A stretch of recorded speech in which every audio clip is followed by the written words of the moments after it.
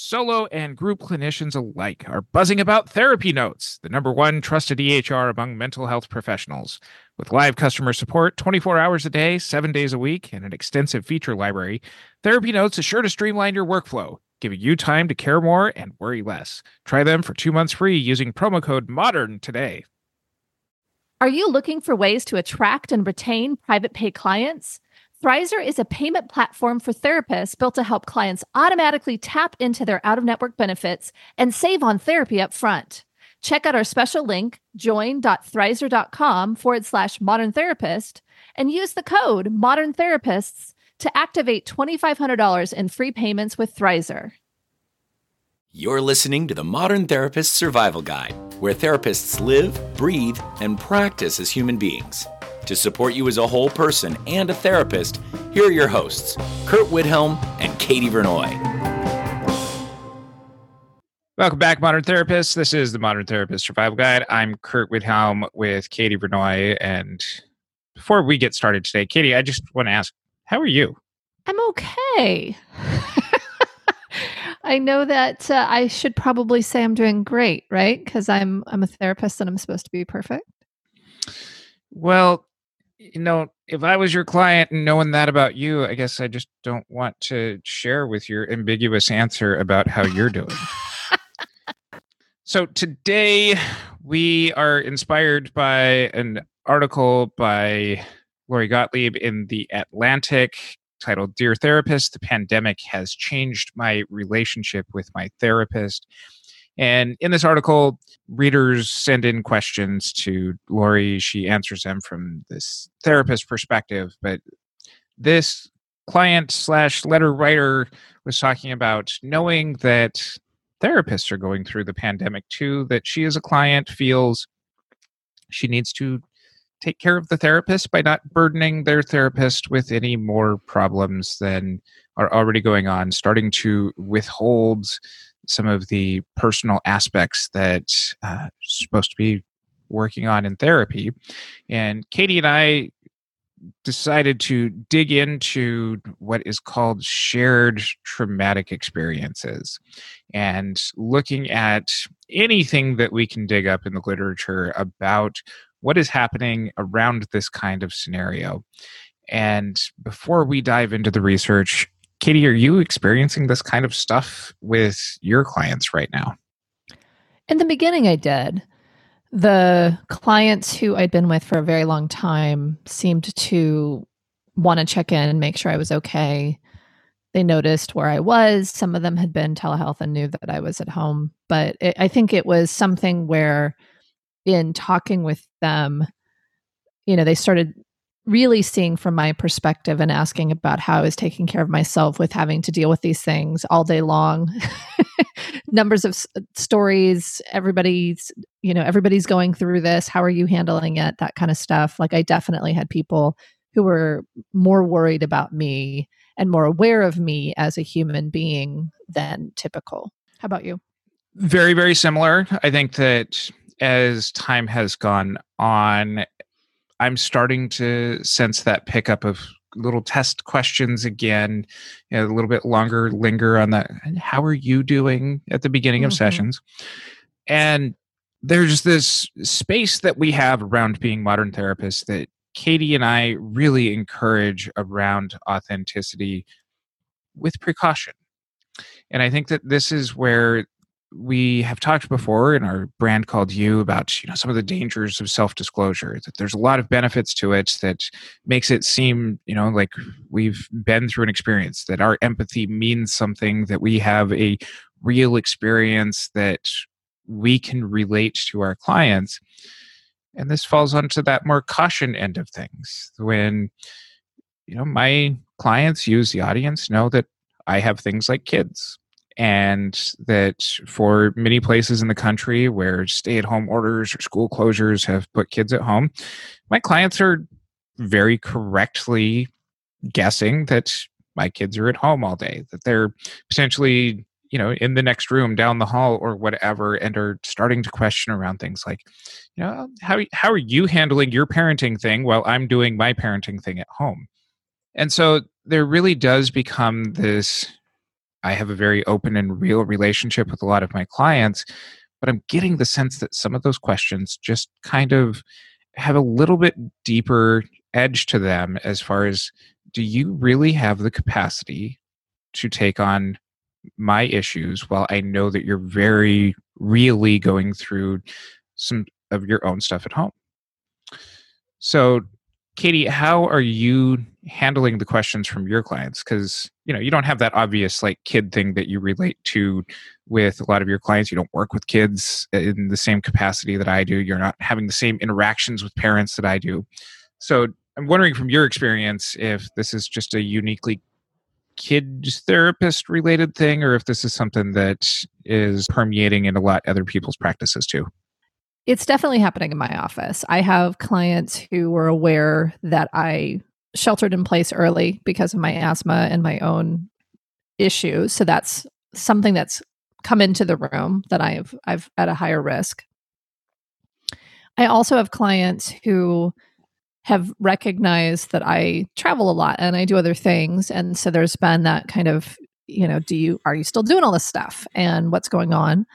I have clients who I have talked with about the normalization of the experience. So we're all going through this. These are the decisions we're making. These are the things that are tough.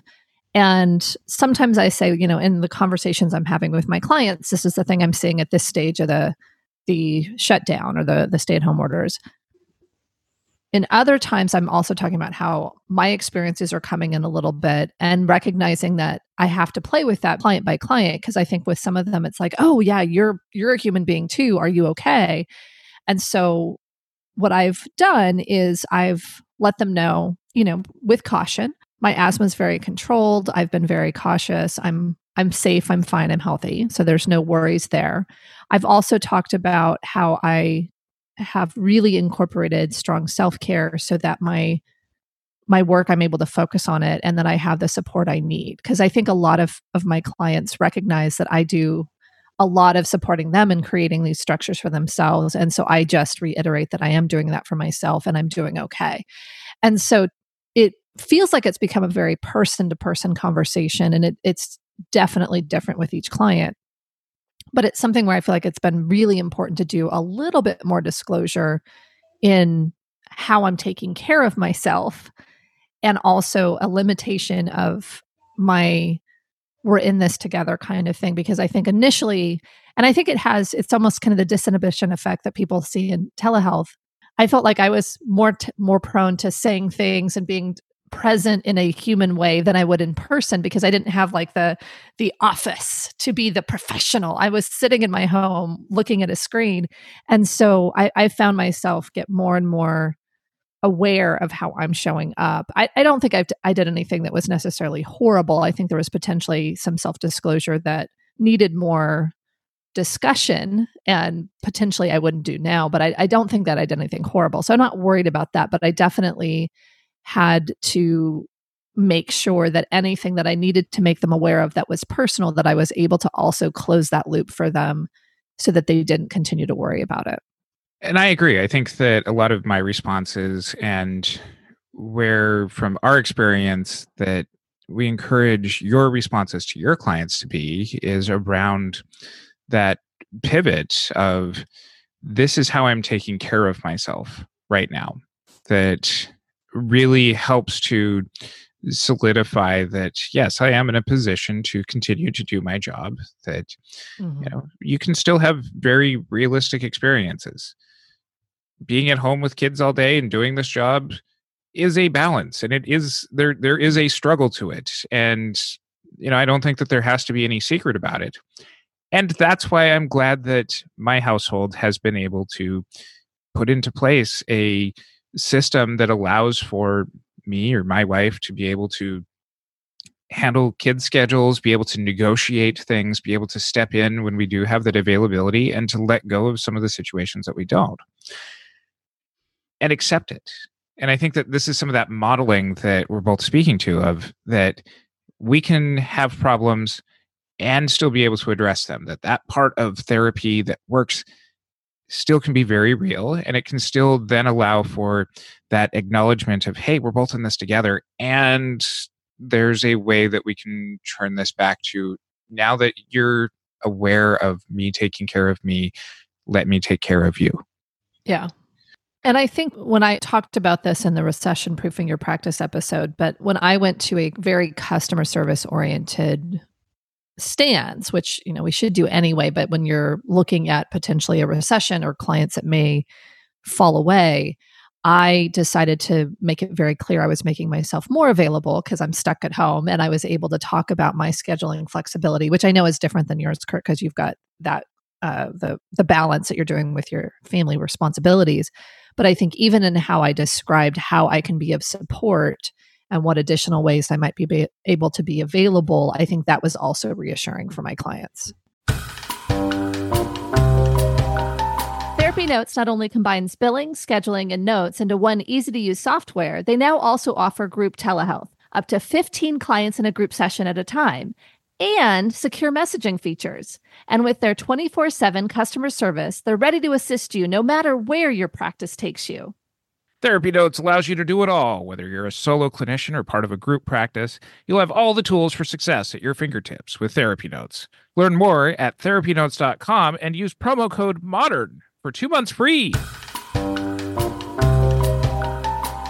And so I want to get into some of this research here, because I think that it also helps to put a little bit of a lens into that there is some precedent for how we should go about this. And the really early research on shared traumatic experiences was done as far back as what I was able to dig up this week, as far back as World War II, with therapists working with clients in London during the Blitzkrieg. And more of the more robust research has come out in the 21st century, particularly around therapists in New York in the aftermath of 9/11, therapists in the New Orleans area after Hurricane Katrina.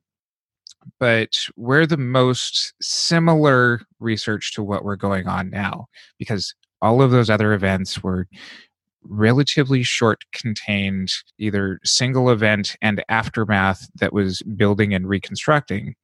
Whereas the situation we're in now kind of has a lot longer term unfolding before we know what any answers are. I mean, think of how fast the news has changed even from last week. That the most similar research to what we have now is a lot of research that's come out of Israel, of therapists working with clients during the Israeli-Palestinian conflict, and especially with bombings and conflicts that go on, targeted settlements, that has really been able to look at not just the impact on the therapist in managing trauma, or the therapist in managing secondary trauma, or vicarious trauma, or supervisors managing tertiary trauma, but also looking at this as a shared, ongoing traumatic experience, and how that shifts in a number of different ways. And some of you have already experienced this, jumping onto telehealth now from your home, and rather than being in your office, clients being able to see that shift even into a little bit more personal aspect of your life that is a boundary shift, that even if you have a blank wall behind you, or you're playing with the Zoom backgrounds to where it just looks like an office behind you, that is a boundary shift that has a ton of clinical and ethical considerations that go around it.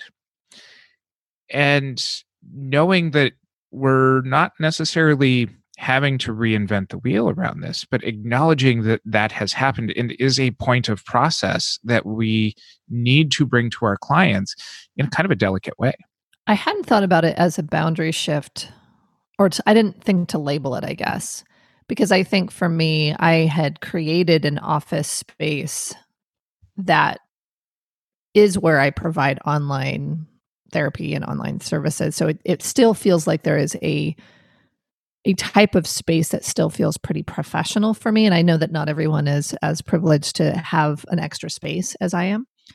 And in thinking about it, I think the dual relationship, or the boundary, or whatever, I mean, I think dual relationship is wrong, but I think some people have talked about it in that way.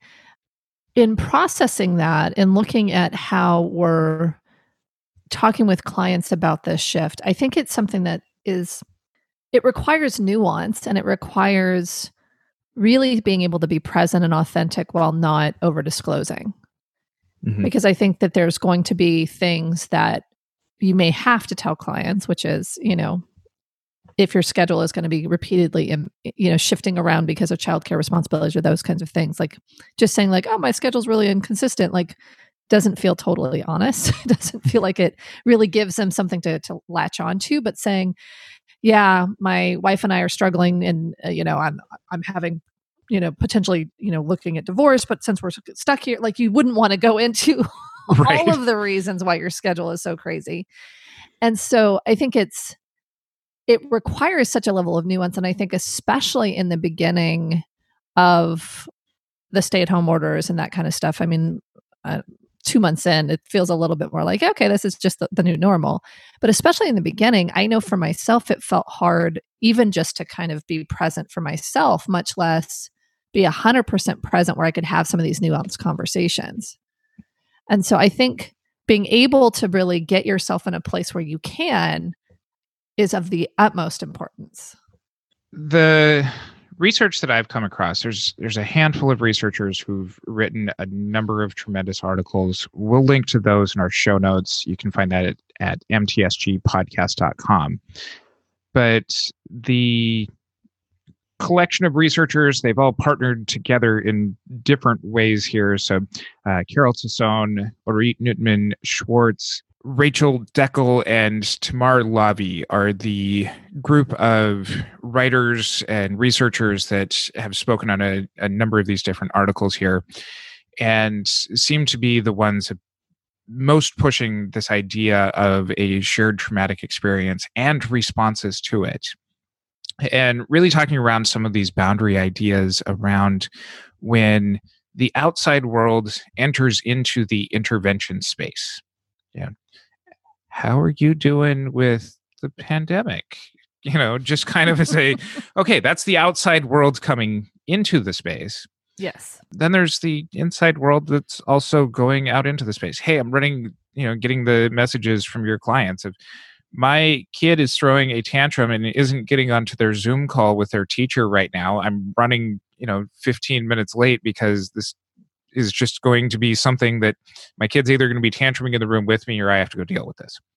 Yeah. That happens both ways. But then there's also the conceptualization that clients are saying, you're going through these kinds of things too, that you can't completely sidestep and ignore and just be that blank slate that's like, no, let's just steer you right back into how are you doing with your thing. That clients want to be able to relate, especially in this kind of stay-at-home isolation that many people are experiencing, where they're not having their own normal reactions and their normal coping patterns to be able to just kind of go and vent about, hey, here's work, here's, my spousal problem, here's my child problem, or here's my parent problem if you're working with kids and teens, that they can just go and normalize in a healthy psychosocial way. And so you potentially end up being somebody who is that normal experience and that replacement transference for a lot of your clients in these situations because they're not communicating with a whole lot of other people. And this might be one of their only times to really have an emotional connection around some of those struggles. And for you to accept that transference does bear a weight on you. I mean, I know just how much sitting in front of Zoom all day long, getting that Zoom gloom sort of teletherapy, wear down throughout the day where I have to make a very conscious effort, even more so now between sessions, to like, all right, I got to go outside and just like touch some plants and grass and just like, just to recenter. But this speaks to a different kind of self-care that we really have to accept for ourselves, especially knowing that many of us are still going to continue working in a teletherapy setting. But also, those of you who are returning back to seeing clients in person, whether it be by your choice or not, agency mandates seeing people in person, insurance companies no longer reimbursing for telehealth services, or seeing some of that coming out here in the next couple of weeks, where now you're going to be in an office with somebody with the visual and physical reminders, people wearing masks, needing to clean up every surface all the time, that is an added stressor that our clients are aware of is being put on us, our coworkers, that they're going to want to caretake us too, especially if they come from their own trauma backgrounds. I think that's an important caveat, because I think there are some clients that will remain oblivious and very focused on their own work, which is completely righteous and I think is important. Awesome. Go have awesome clients like that. With a lot of my clients, they were already trying to take care of me prior to the pandemic. Oh, you must hear this all the time. I must be talking too much. I'm sorry that I'm complaining. Those types of things where they're constant caregivers. I mean, with the whole sacrificial helping, like I get people who don't take care of their own needs and instead take care of other people. So for me, this has been big. Like this is like, whoa. let's actually look at what you need so that you can take care of yourself and the people in your life. I'm okay. I got this. Because they were already doing it. So I think that really looking at how can you not pathologize it, because I don't think we need to pathologize someone wanting to take care of us during this time, because I think there is a collective desire, or at least a portion of our collective, to care for others and to care for society. And maybe I'm being Pollyanna because I know there's a whole bunch of people with rugged independence that don't want to take care of anybody else. And that's a whole other conversation.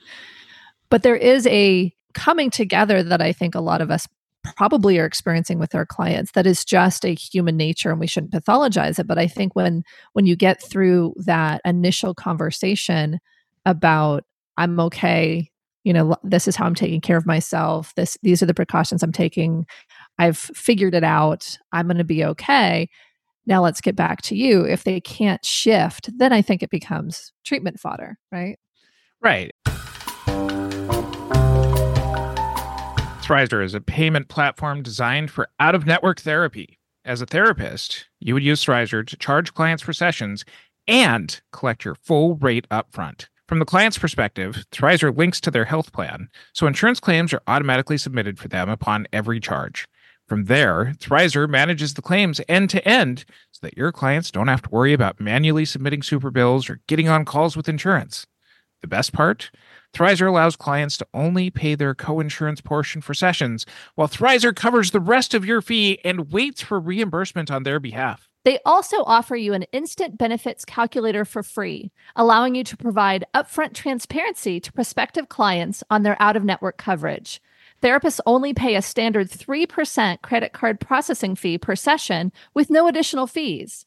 Visit join.thrizer.com/modern therapist to get started and use our promo code Modern Therapists to receive $2,500 in waived fees for your sessions. And this is where we'll go back to that idea around, boundary shifts can beget more boundary shifts. And that's a neutral stance on this, that it's not necessarily something that is a good thing. It's not necessarily something that's a bad thing. It can be either. And I think that one of the slippery slopes that we need to watch here is that just because we're boundary shifting, because we're only relating to our clients through telehealth, they're the ones that we're only talking to because our support systems are diffuse. And at the end of the day, if our, not sitting in traffic calling my friends and talking about my day like I did in the past, like the last thing that I want to do most days is get on another video call and hang out with my friends, is that Exactly. That can be something where if your emotional relationships are largely just with your clients now, you have to be aware of that's another potential boundary shift that moves further into those dual relationships. But there's also positives to this too. Think of how much more clinical fodder we've been able to see by seeing people in their own environments and the way that they interact with their house, and being able to take these boundary shifts to see a new side of people, to see who has risen to this occasion and seemingly is fine, as a sign of people who are constantly anxious and now have something to constantly be anxious about, so everything Yeah. else just kind of settles into place, or the people that you thought were well put together and are just now just decompensating. Mm-hmm. So with these boundary shifts, to address this clinically is also necessitated by you taking care of yourself in a conscious way, of you knowing as the therapist that you got some stuff going on now too, even more so than ever, and that you have to take an extra step to talk about this shared experience with other people who aren't your clients. And especially if you as the therapist are isolated too, that we need to have spaces to just kind of go and process with other therapists, to share our experience of, here's some of the boundary shifts that we're experiencing with clients, and here's what my reaction is to it, or here's, another meeting after another meeting after another meeting, and just, come and join our happy hours that we're doing right now during quarantine. You can find out more about those in our Facebook group, the Modern Therapist group. But that you as the therapist need to have some of that structural self-care for yourself to be able to continue to meet people's needs and not give those subtle cues to our clients of, maybe I can't take what your client's on, even though my words are saying yes, my reaction, my pause isn't saying the same thing. I have a couple of different places I want to go with this, but before we talk about potentially appearing incapable, I do want to acknowledge that we do have some colleagues who have not moved to telehealth and are still experiencing some of this. And if you're cleaning, if you're moving things around the office, if you're doing things to keep people safe while you're meeting in person and wearing a mask or those kind of things, that still brings your humanity into the room, even if you're still in the office, because there is a common traumatic experience, there is a humanity that's present. And I think that this applies in those situations too, especially for folks who have been in the office the whole time and have had to discuss these risks with their clients human to human. Mm-hmm. I think the other thing, and this speaks to the support, I think that as a group of modern therapists, I think it's really important that we accept all of our colleagues for the choices that they're making and provide knowledge and education. I understand that there are people that are making decisions from places that maybe we don't necessarily agree with, or making different decisions than we would, because I think that our colleagues who are in the office also need to be able to come and share their experiences and get support in the same way. And I think that that's not happening in a lot of Facebook groups. I think people are being shamed for staying in the office.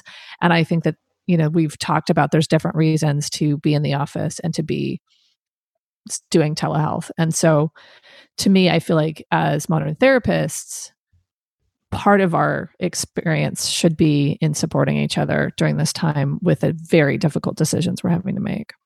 Part of where some of these boundary shifts in this nature that we may not be aware of, and this is in one of the articles, this is Shared Traumatic Reality and Boundary Theory, How Mental Health Professionals Cope with Homework Conflict During Continuous Security Threats. This is by Deckel, Nutman, Shorts, and Lavi. And talking about how boundary shifts are any times that we are facing a shift in tasks that comes outside of the job description or the therapeutic relationship description that we've established with clients. And kind of building on your point here is these are boundary shifts that we're even facing within the therapist community, and where some of these disagreements are coming up that, we like things to be nice and predictable. We spend so much time in law and ethics classes to account for every single legal and clinical thing that could ever come up. And then we get thrust into a worldwide pandemic where, there's not an ethics code around, here's what you do in a pandemic. There's not black and white. There's not black and white here. Right.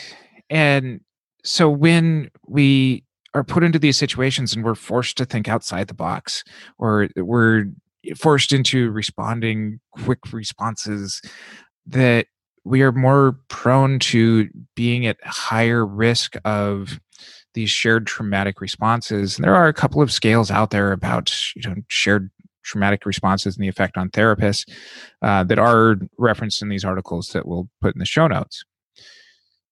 But the thing that I have found in here is that the therapists who are seemingly most at risk for this are the ones who are wearing the most hats, the ones who are responsible to a number of people more, a number of different systems more, having more responsibilities.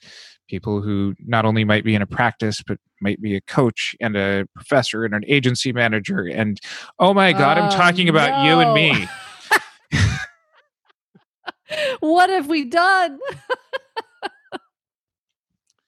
So know your risk in this is a big part of it. And but why is that a bigger risk? Us having all these different hats that we think wear? Think about it from decision fatigue. That if you have the responsibilities of, okay, I have to manage a caseload of 20 people and I have to manage a podcast that has millions of listeners who are and if you're and I have to figure out how to transition a conference online. And if you're managing in an agency where it's not only managing a bunch of other therapists, but then their clients and negotiating with health officials and, depending on the nature of where you're at, news sources and your family and your kids' school and everything else, that each of these things becomes an additive factor of needing the space to clear out your mind, close all of those mental tabs each day to get back to a place of center, to do the work that you need to be able to do. At its core, this is good trauma-informed workplace care that you need to settle into in order to continue to stay resilient against the vicarious traumas that your clients are potentially bringing in, the shared trauma that the pandemic is bringing in. But to know that this is not just how do you force yourself back into very difficult conversations and very difficult settings each day, but really beyond just kind of the general be nice to you self-care of giving yourself a break for not being perfect at everything right now. And using that little bit of a space to give yourself a break to put yourself into the best clinical mind that you can be and the best responsive mind that you can be to each of those hats that you're wearing and the responsibilities that you're having. It may make sense for folks to revisit the episode that we did. I don't know that it'll ring true exactly because we did it from a place of joy and travel, the systems of self-care episode. It talks about some of the things that go beyond feel good. It's actually how do you optimize your schedule and those kinds of things. But do recognize that we did this pre-COVID and are talking about going to Kauai, which was so nice. But I think that makes a lot of sense. I mean, I think it's making sure that you time block, making sure that you are able to give yourself breaks in between. You talk about going outside. I think all of those things are even more important so that you can be able to be present in the way you're supposed to be present with your clients. So once again, check out our show notes at mtsgpodcast.com. While you're over there, check out for the latest updates on the Therapy Reimagined conference. And frankly, when this episode drops, I don't think that the newest updates will actually be reflected up there yet, but continue to go back to the website and see how we are transitioning the conference into something that we're hoping is really cool and new and a way of conceptualizing what a therapy conference can be given the nature of the world that we're in now.